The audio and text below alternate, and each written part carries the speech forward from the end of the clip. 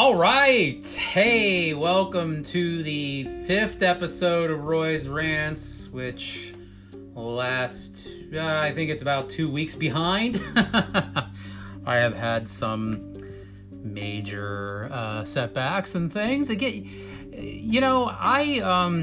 an artist, creator, whatever you want to call me, leftist hippie weirdo,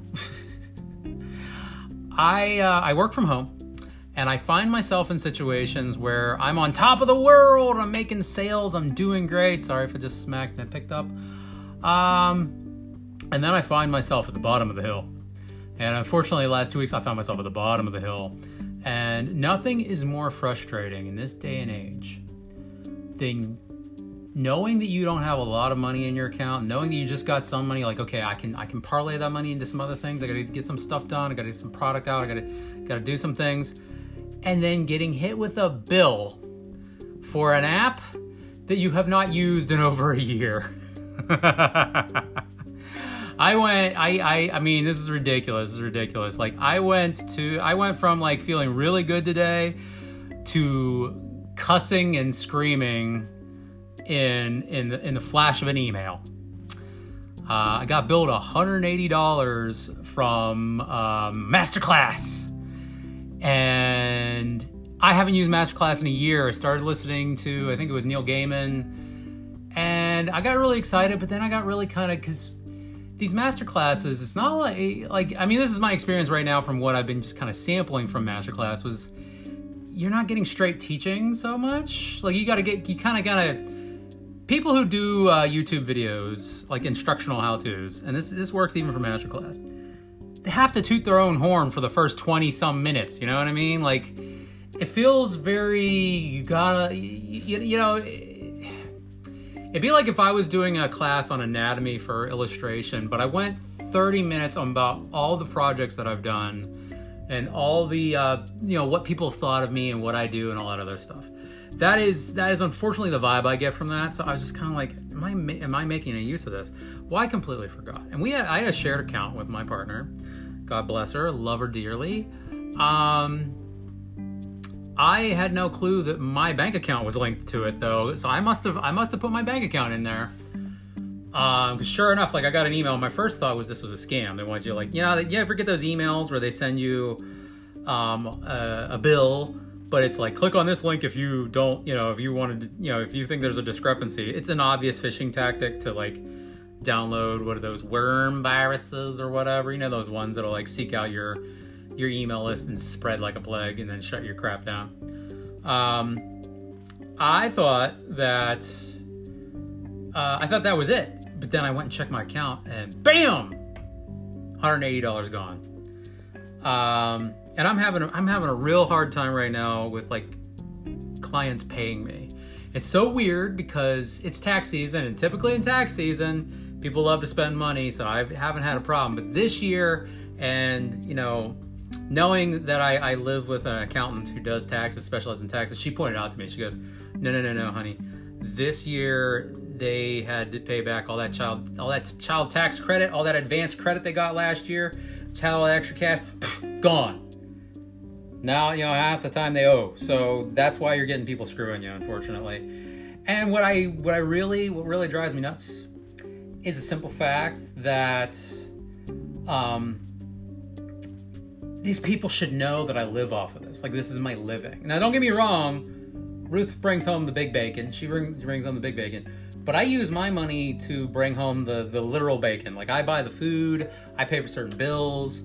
We just got hit with a gas bill and, car bills. We're trying to get a new car. Like, all this stuff is coming at a time where all of my clients are like, can I pay you in a month? Can I get, like, I'm not going to bid up that thing. It's not worth that. Like, can I get it at a discount? Can I do, like, what you usually charge for $100? Can I get it for $1? Yeah, like crazy tactics. Like, I've had so much stuff. I've had people try to do trades on me. I'm like, no, I don't want to do trades. I need money. And it's amazing. Like, I even had a person, who said, well, I can do trades for you right now. I'm like, you owe me.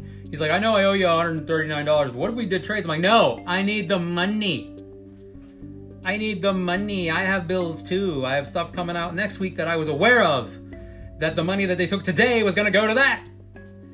And so, and that really sucks. That sucks when you get hit with and I'm assuming that's a yearly bill that's been a year, because she better not have been paying $180 a month on that and not realizing it. That would drive me insane, because that is not worth having access to YouTube videos, basically, specifically with celebrities. They could go on YouTube and do it themselves, but it's a whole nother way to make money. So that's my little mini rant out of the way. Why don't we move on to what I really want to talk about today, which is Event Horizon. So Event Horizon was a 1997 sci-fi horror movie directed by Paul W.S. Anderson with writer Philip Eisner. It stars Lawrence Fishburne as Captain Miller, Sam Neill as Dr. Weir. Dr. Weir, where we're going, we don't need eyes to see. Kathleen Quinlan as Peters, or Sam Neill would be like, Peters! Oh no, Peters. Oh. Jolie Richardson as Stark, who kind of gives you, she's kind of like prototype prototype Ripley vibes, which is one of the key things that I will talk about my rant today about that. Richard T. Jones as Cooper. Cooper is the likable, I don't want to say token black guy, but because Lawrence Fishburne's there too. It's not like this cast doesn't have, there's a black presence there. Lawrence is like a man under his own. He is not defined in that. He has not had to play a role like that in a long time. He is leading man. He's the king. I absolutely love Lawrence Fishburne.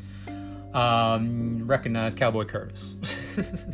Golly, Pee-wee. He probably hated that. I don't know. I've never really seen any interviews about his days at Pee-wee's Playhouse, but that Jerry curl wig and that cowboy outfit, woo, degrading. But Richard T. Jones plays Cooper. Cooper is a really likable character. He's super awesome. And he is the comedy relief. Because there's times where he almost dies and he's like, what the F? What the shit? Why has this always got to happen to me? Why has this always got to happen to me? Why am I being attacked? Why am I getting blown up? What the hell? But he survives. Okay, spoiler alert for a movie that's been out since 97. He survives, which is awesome, considering the typical token black character in these types of movies. And I'm glad that we are moving past that era of the token black character. It's so... I'm not trying to get off on a tangent, but I probably am going to get off on a tangent. It is so refreshing to see movies with multicultural casts who aren't just your typical stereotype. And let's say all the way into the mid-2000s, even to 2010s, whatever, you did have casts that were very much like that. I feel like casts nowadays are a little bit more... they kind of notice that this has happened. They're trying to change the game. And I see a lot of pushback from people who... sorry to move that gas bill that gouged us yesterday. On top of this other thing.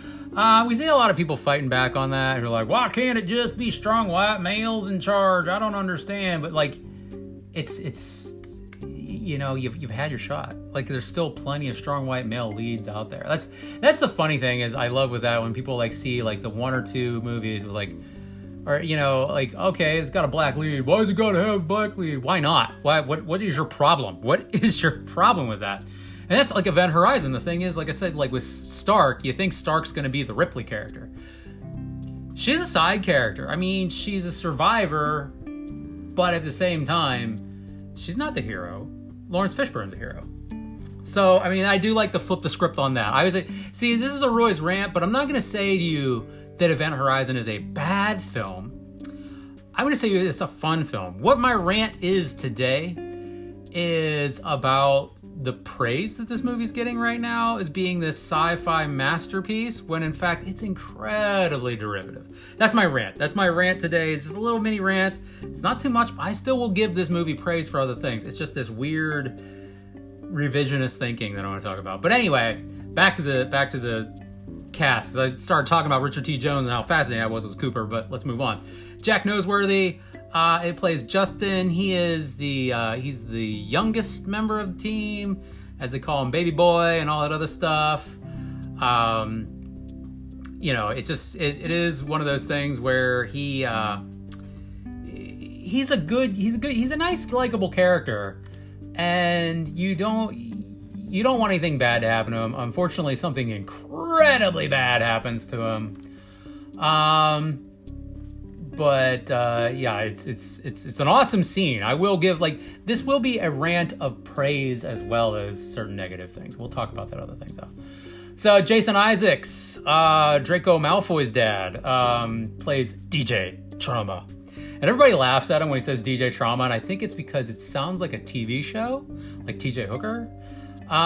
Sean Pertwee plays Smith, Doctor Who's son, Sean Pertwee.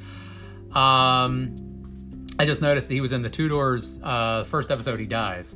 I have never watched the Tudors. Ruth loves the Tudors.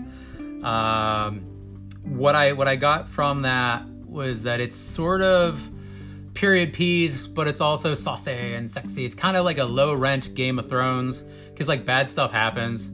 There's a beheading within the second episode and everything, but they don't really show it. So it definitely could use some grit. I'm guessing the Tudors was a show that's we want to do a Game of Thrones, but we don't want to do all the graphic violence and the fantasy stuff. So what can we do where it's a middle ground? Peter Marinker as Killpack. I don't know, who is Killpack? Let me look at this casting here. If I could see his face. I think Killpack is the captain of the Event Horizon, I'm betting. Kind of looking at his face there. And Holly Chant as Claire. We also have Noah Huntley as Burning Man, not to be confused with the Celebration. And then there's a bunch. There's the rescue technicians, some Event Horizon crew. So here's my rant about the Event Horizon. Let's read off the synopsis. Let's go ahead and read off the synopsis. In the year 2047, a group of astronauts are sent to investigate and salvage a long-lost starship, the Event Horizon. The ship disappeared mysteriously 7 years before its maiden voyage, and with its return comes even more mystery as the crew of the Lewis and Clark discover the real truth behind its disappearance and something even more terrifying. That was from LostmanExpressNews.net.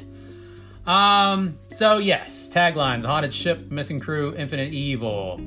Was rated R, although, and we'll get to that, it was definitely an NC-17 back in the day. So basically, the crew of Lewis and Clark are they're rescue retrieval crew.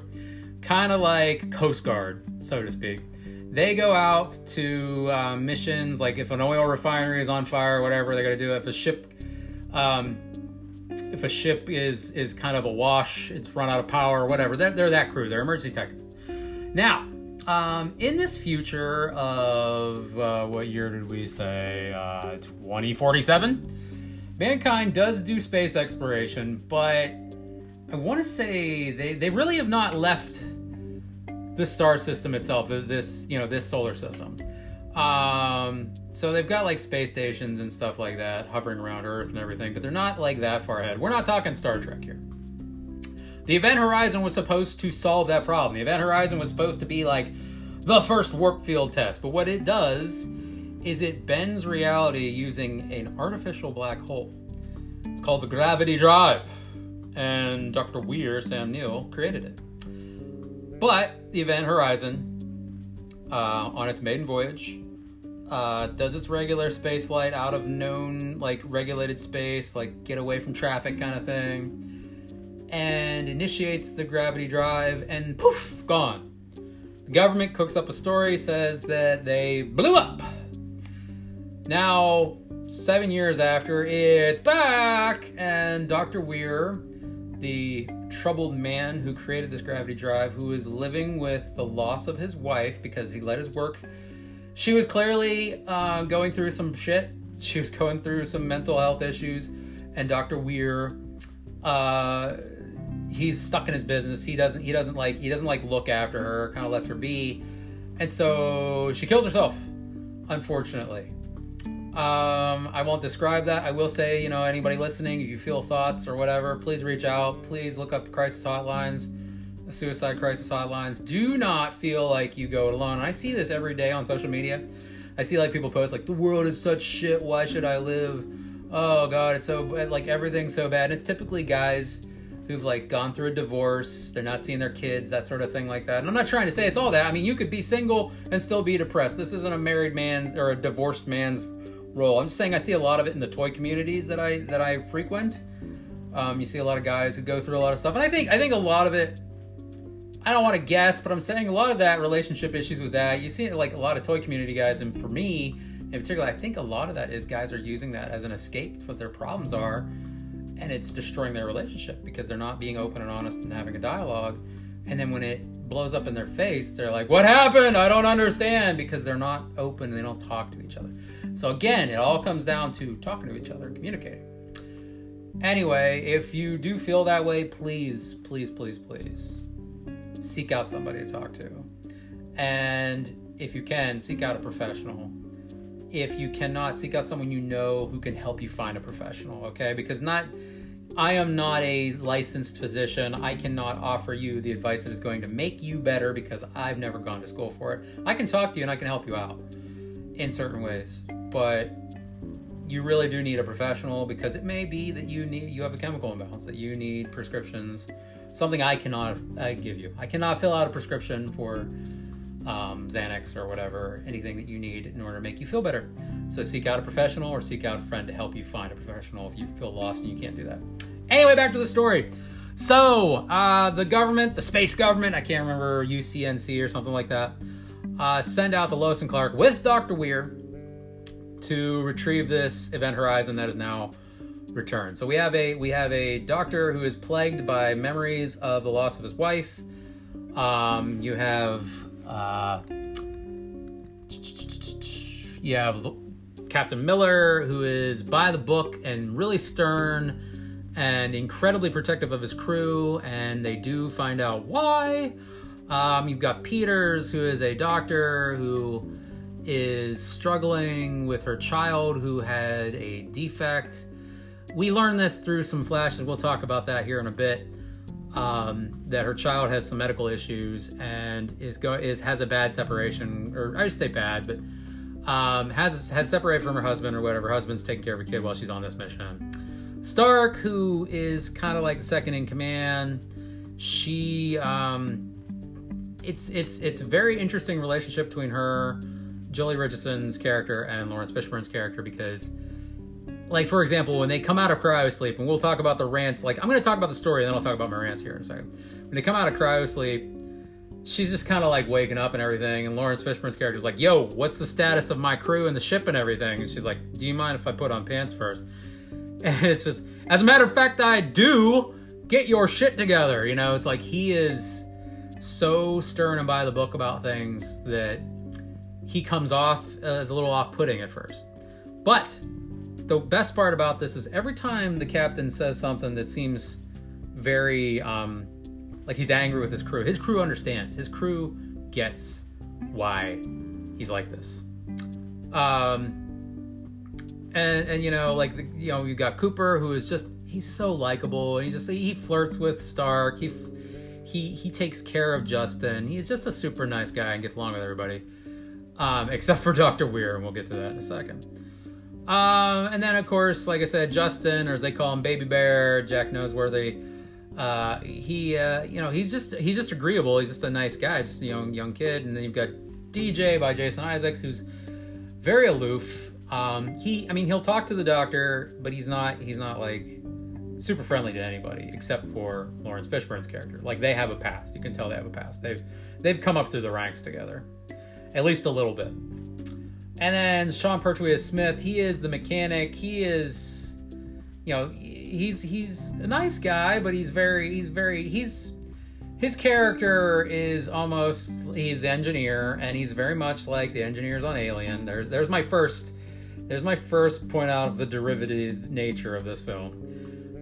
Because he's like, why can't we go to Mars? I mean, Mars has got women, like, he's that guy. He's like, I'm a guy's guy, whatever, but he's British, so he's proper. So anyways, they all wake up and stay out of stasis. They almost crash into the Event Horizon, and once they're at a standstill and they figure out things, you know, and I hope I'm not telling this out of order. I watch this film all the time as like a guilty pleasure, but maybe I'm not remembering events exactly the same. And Sam Neill's character talks to everybody, and he does like the instruction. It's very much like Aliens, when Ripley is describing the aliens to the Marines, and everybody's just like, whatever, you know, make jerk off motion, you know, we're not afraid of that shit. When Sam describes, you know, what happened to the Event Horizon, they're like, well, that's bullshit because it blew up, and they're like, nope. You know, actually, now I think about it, this speech actually happens before they run into the Event Horizon, before they actually go into stasis. So, my bad. My bad. But right off the bat, like when Sam, like, he's like, oh, thanks for having me here. The captain's like, hey, we don't want you here because we don't want to be here. We were taking off leave, and if we're traveling out this far, we're, you know, into unknown territory. We could lose the crew, and I don't want to lose the crew. So, you know, tell us about the story. Tell us what we need to do. Sam goes through the whole, you know, rigmarole of how it went into space and disappeared. He destroys one of Smith's pieces of lovely artwork, pinup girls. So he's already pissing off the engineer to explain how the gravity drive works. Which, how it works is it basically creates, you know, the fastest route between 2 points is a straight line. Well, the gravity drive eliminates that. The gravity drive says the fastest point between 2 points is 0. So basically, it creates a little portal or wormhole from point A to point B, and boom, it's there. So it's not quite warp speed. It cheats. It rips through reality, basically using null space.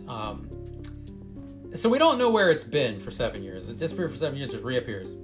That is never explained in this film why it just reappears, except for the fact that it needs a new crew, and we'll get to that in a minute. So once they figure all that out and they do the cryo sleep thing again, aliens, and also when they wake up. You know, well, Sam Neill has nightmares while he's in cryo about his wife. He keeps going back to his wife killing herself. And it is very hurtful. I will say in this film, there are character moments. You can't say that there aren't character moments. It's kind of weirdly disjointed towards the end there because they do such great character moments at the beginning for a lot of these characters. And yet, once the death starts, once the murders start, once the chaos and the ship killing everybody starts, that's when characterization kind of throws out the window, and it's just a typical horror film, you know. And then there were one kind of like 10 Little Indians kind of vibe. But anyway, he wakes up out of cryosleep. He's coughing up shit because they're in like these tubes of water, and he's choking, and they're like, "Oh, you got sickness, stasis sickness. It'll pass." It's straight out of Alien. It's straight out of Alien and Aliens, you know, cryosleep and how it wrecks your body. You know, and then they like get ready to, you know, do their thing. Cap's, you know, bitches out Stark, whatever. They get ready, and they realize they're like, you know, there's this one little minor scare just for scare's sake where it almost the Lois and Clark almost. Sorry, I keep going Lois and Clark because I just want to watch Superman. The Lois and Clark almost crashes into the Event Horizon, but they don't. Crisis averted. They link up with the ship. They tear apart a little bit of the ship, again causing problems between Smith and Dr. Weir, because, you know, these rescue people, they're cowboys, and Smith is a little civilized guy. It's just established that there's like, you know, it's kind of like a company man, an alien versus the grunts, you know. All right, so they start exploring the ship, and you see what was great CG for 1997 is now very cartoonish looking. Floating objects around stuff, and I don't blame the movie for that. I don't. You know, you gotta do it.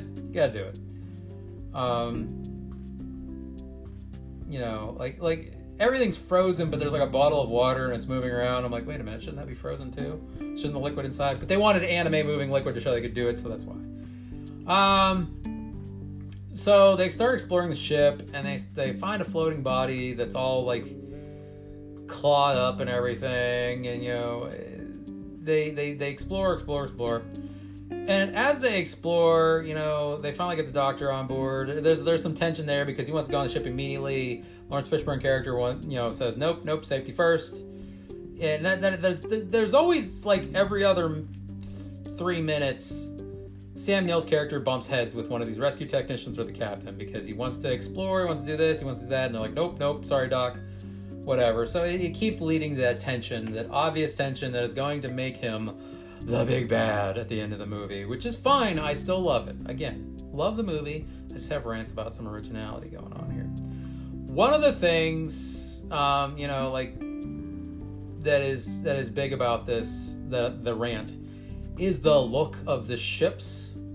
It's so obviously the Nostromo from Alien. Like a lot of the ships design, are so obviously inspired by Alien and Aliens. Not the Event Horizon's gothic moments. Those we'll get into in a bit, but like the regular ship stuff, the Lois and Clark stuff, it's just so obvious that it's Nostromo inspired and stuff like that. But anyway, I digress. We're still going on the story.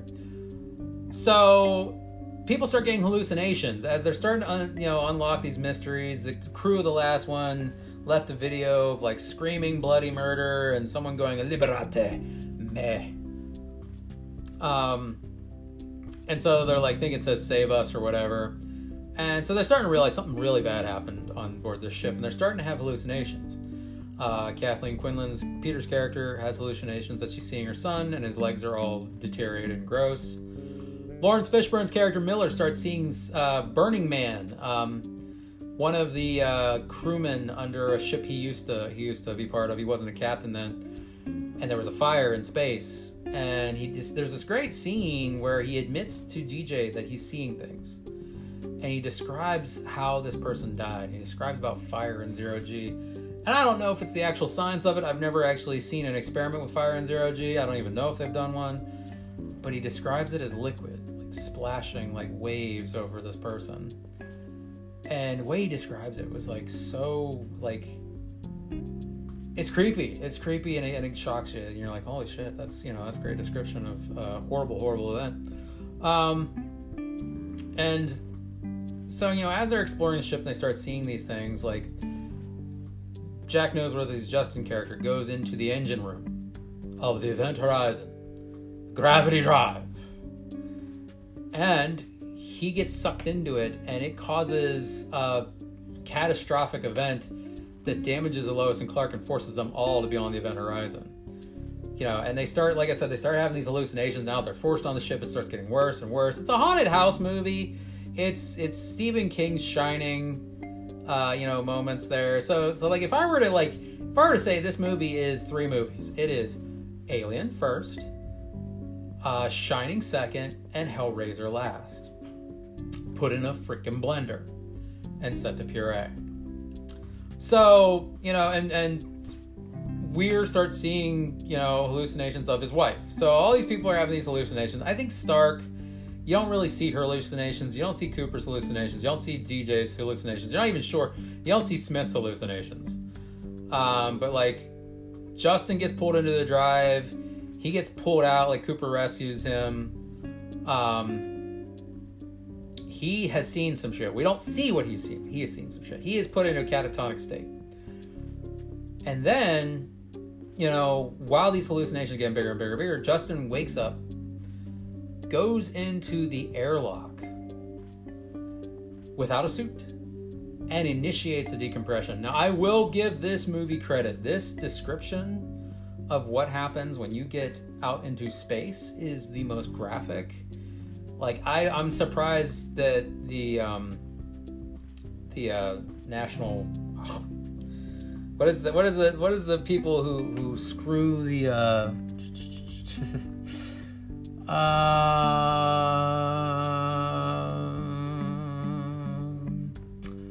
you know what I'm talking about, the MPAA, the people who tell you whether or not this movie can come out, and the cut, like, I'm surprised they let this go, but they cut so much out of it. That's probably one of the things. Little hint: if you're making a horror movie, make the most graphic, gross, disgusting scenes, then have alternate versions that are like tamer but still what you want.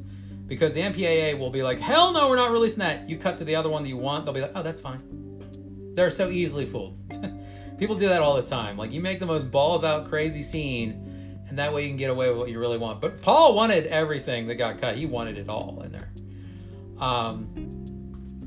So like I said, there, like, Justin wakes up and he goes to throw himself in an airlock, and he gets thrown out into space without a spacesuit. He's just wearing his...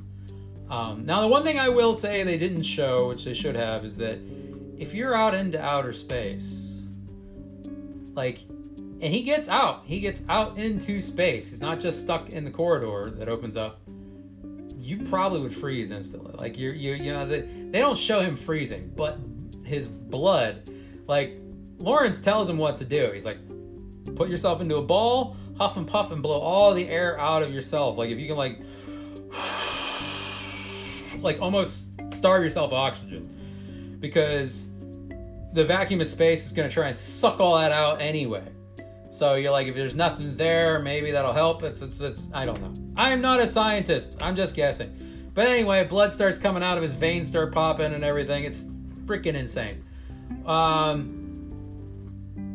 Captain Miller saves him. But he is in bad shape. And before this happens, though, when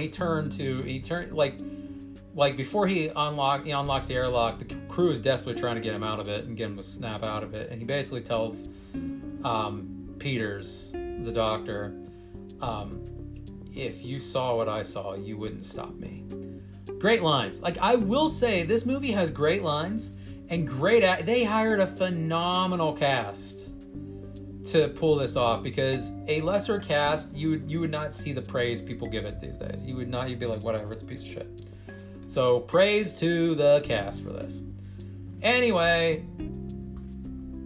after this, more, I think there's like some hallucinations, whatever. I'm probably getting it all out of order because I did not watch it this morning. Sorry, I was going to, but I kept putting it off last week.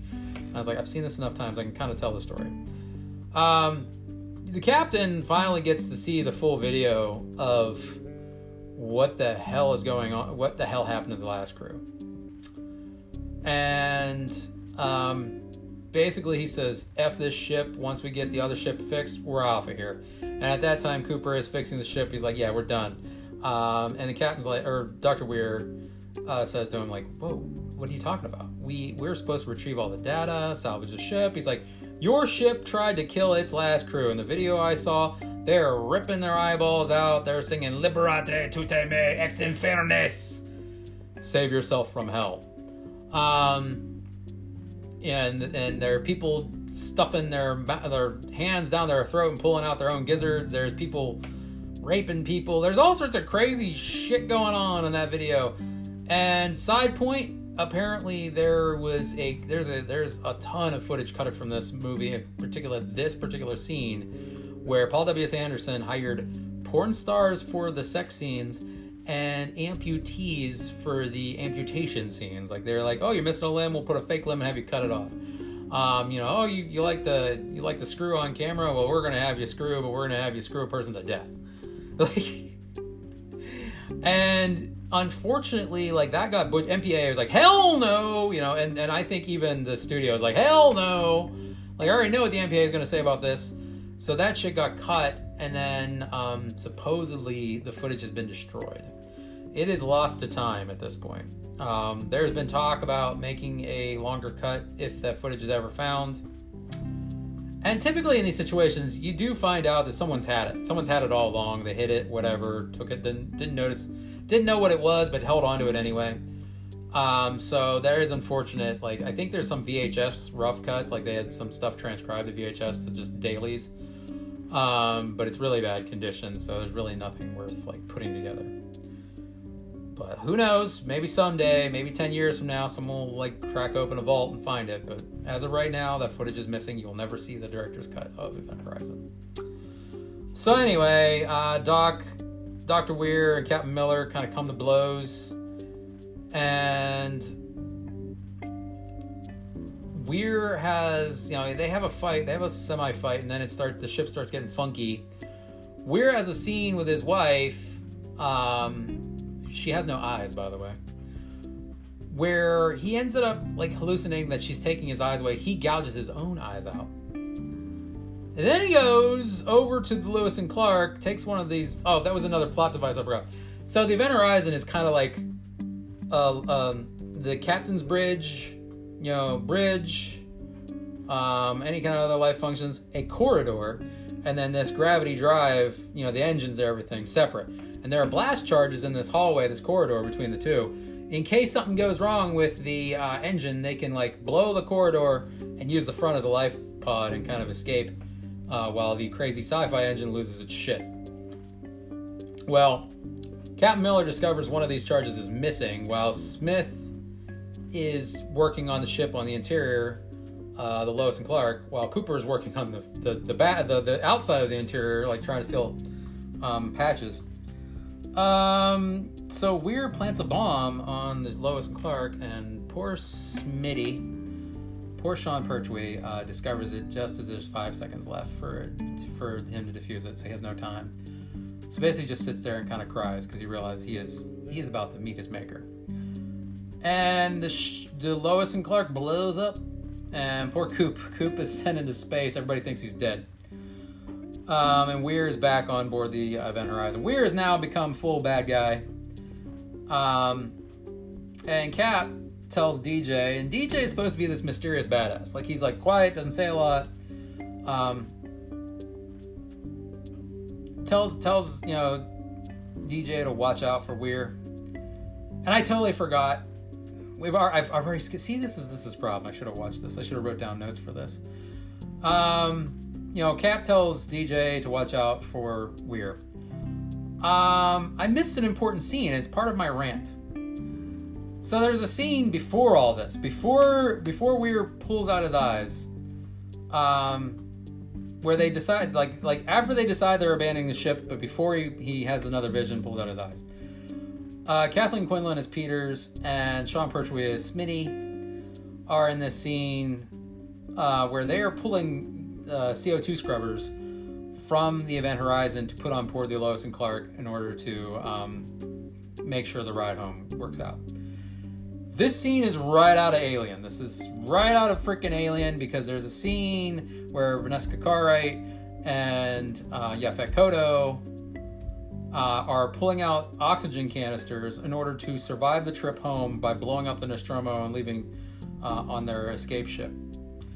And they need enough oxygen. So there's this whole scene where they're panicking. And in Alien, they don't make it out of that scene because the alien shows up and kills Yaphet Kotto while Vanessa Cartwright just stands there crying, looking like an idiot.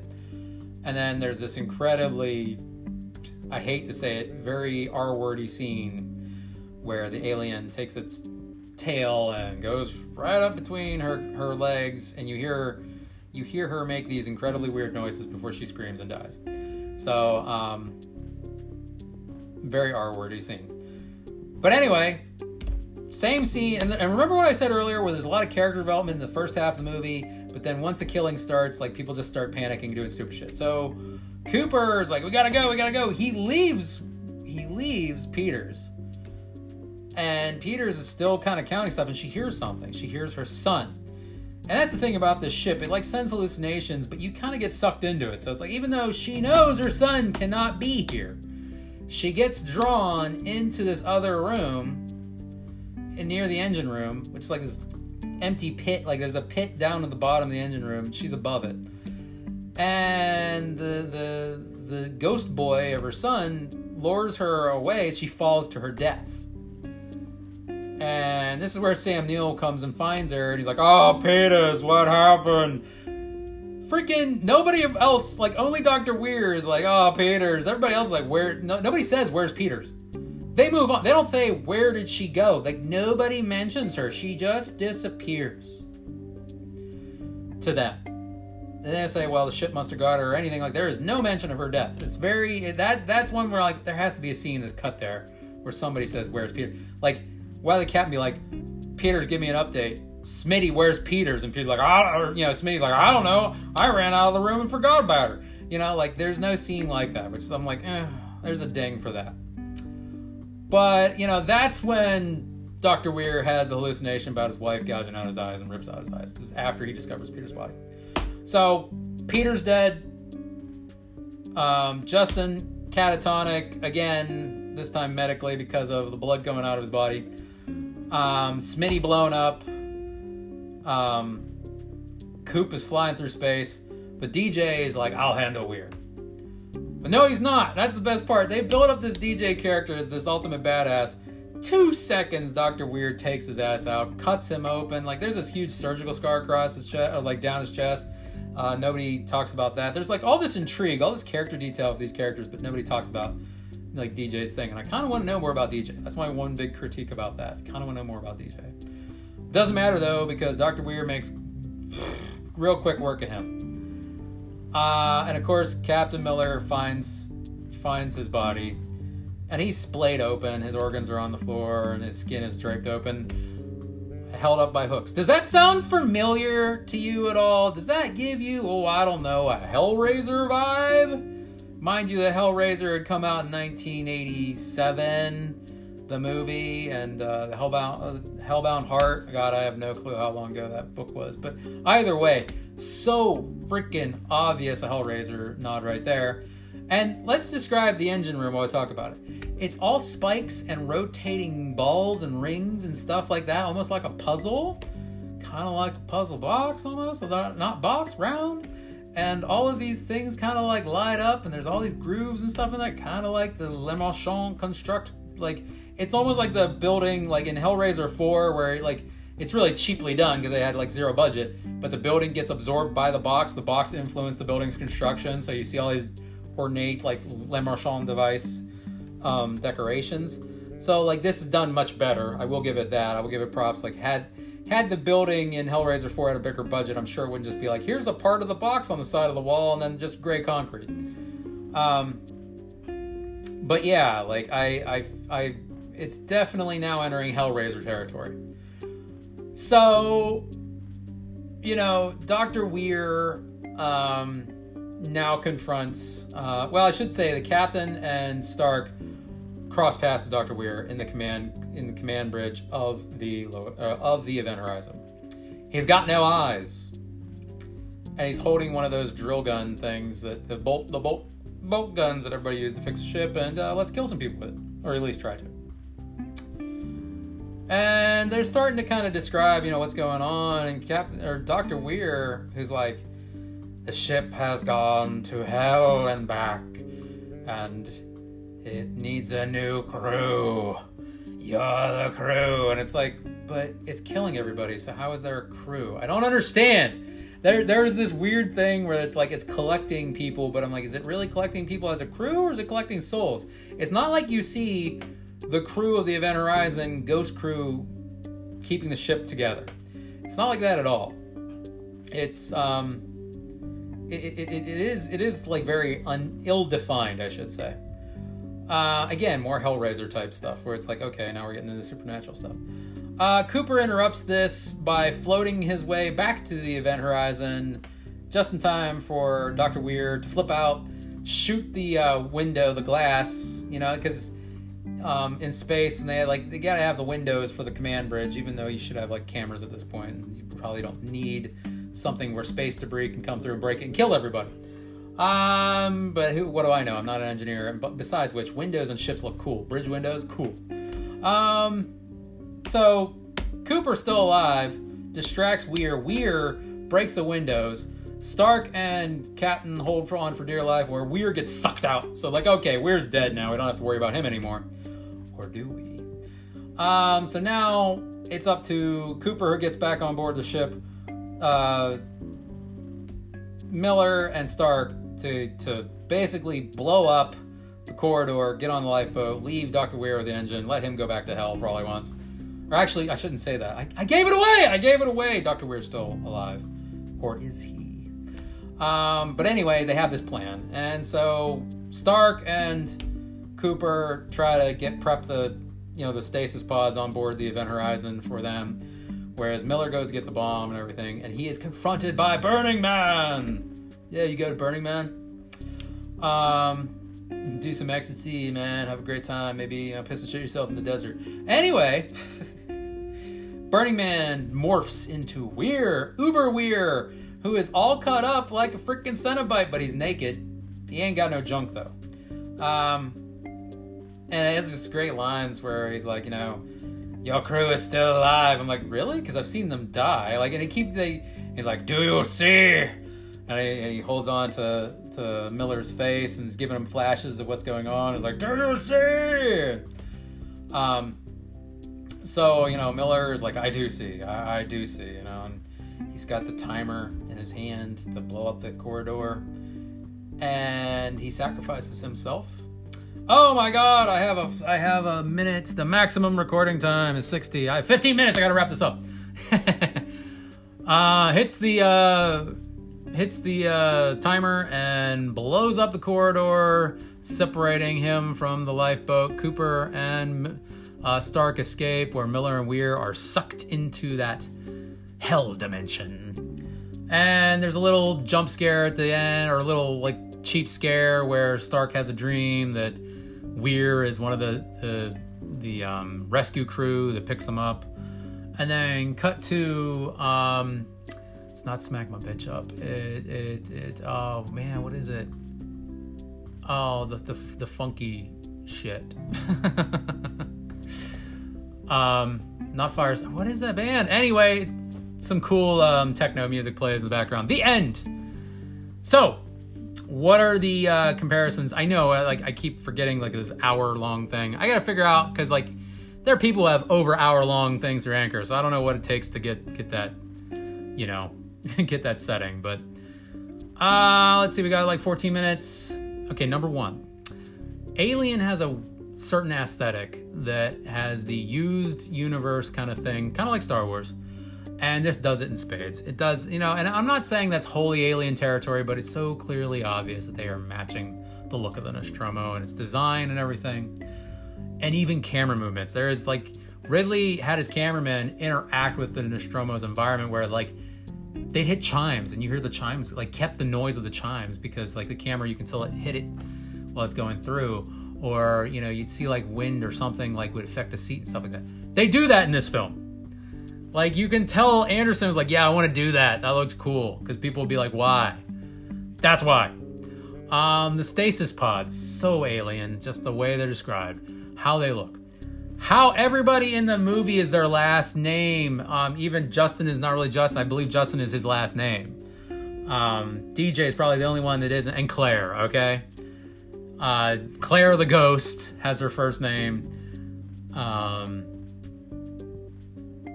DJ might be, it's like a nickname or whatever. But everybody else is all last name. That is straight out of Alien. The way they refer to each other. Miners in space. It's this blue collar guy in space dealing with this, this crazy thing.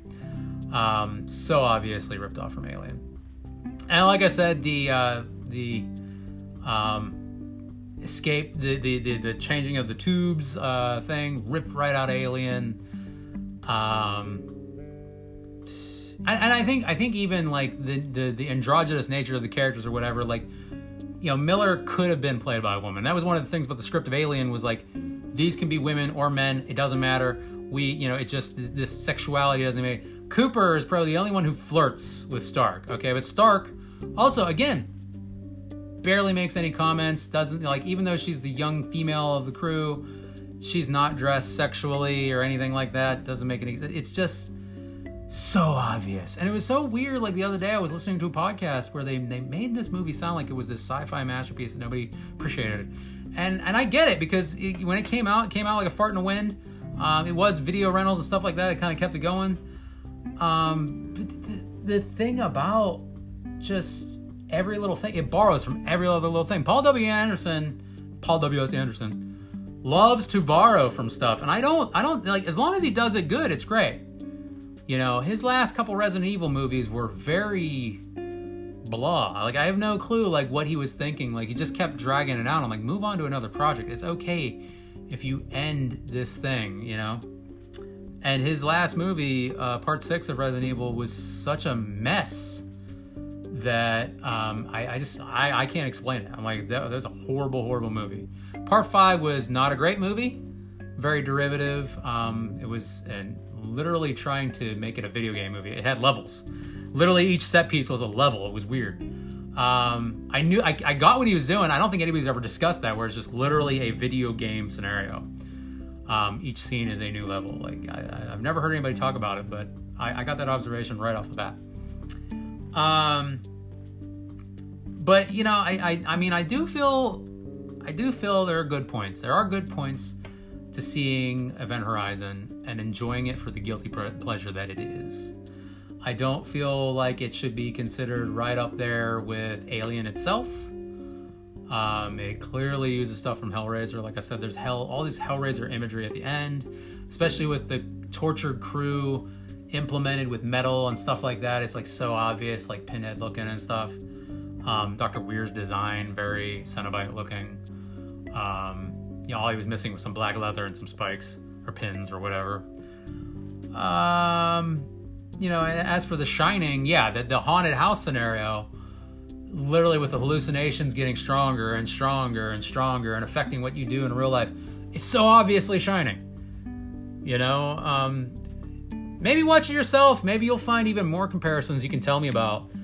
I'm still trying to figure out the email situation here to contact me and all that other stuff. I gotta sit down and actually dig into how to use this app perfectly, because I know that's an option and everything. I've just been kind of like talking out my ass for the last couple weeks. But anyway, I hope you enjoyed this podcast. I hope you enjoyed my description of Event Horizon, what I thought of the similarities to other films. Go see it. I do recommend it. It's a great guilty pleasure. I watch it all the time, along with The Thing or Alien. They're good, fun movies to rewatch. You'll get to see new things, stuff you missed the last time. And maybe someday they'll find the rest of the footage and, you know, we can watch the debauchery together. All right, this is Roy Stiffy. You've been listening to Roy's Rants. I hope you have a fantastic day and be on the lookout for future rants about future things. I got to figure out what to do next. Bye-bye.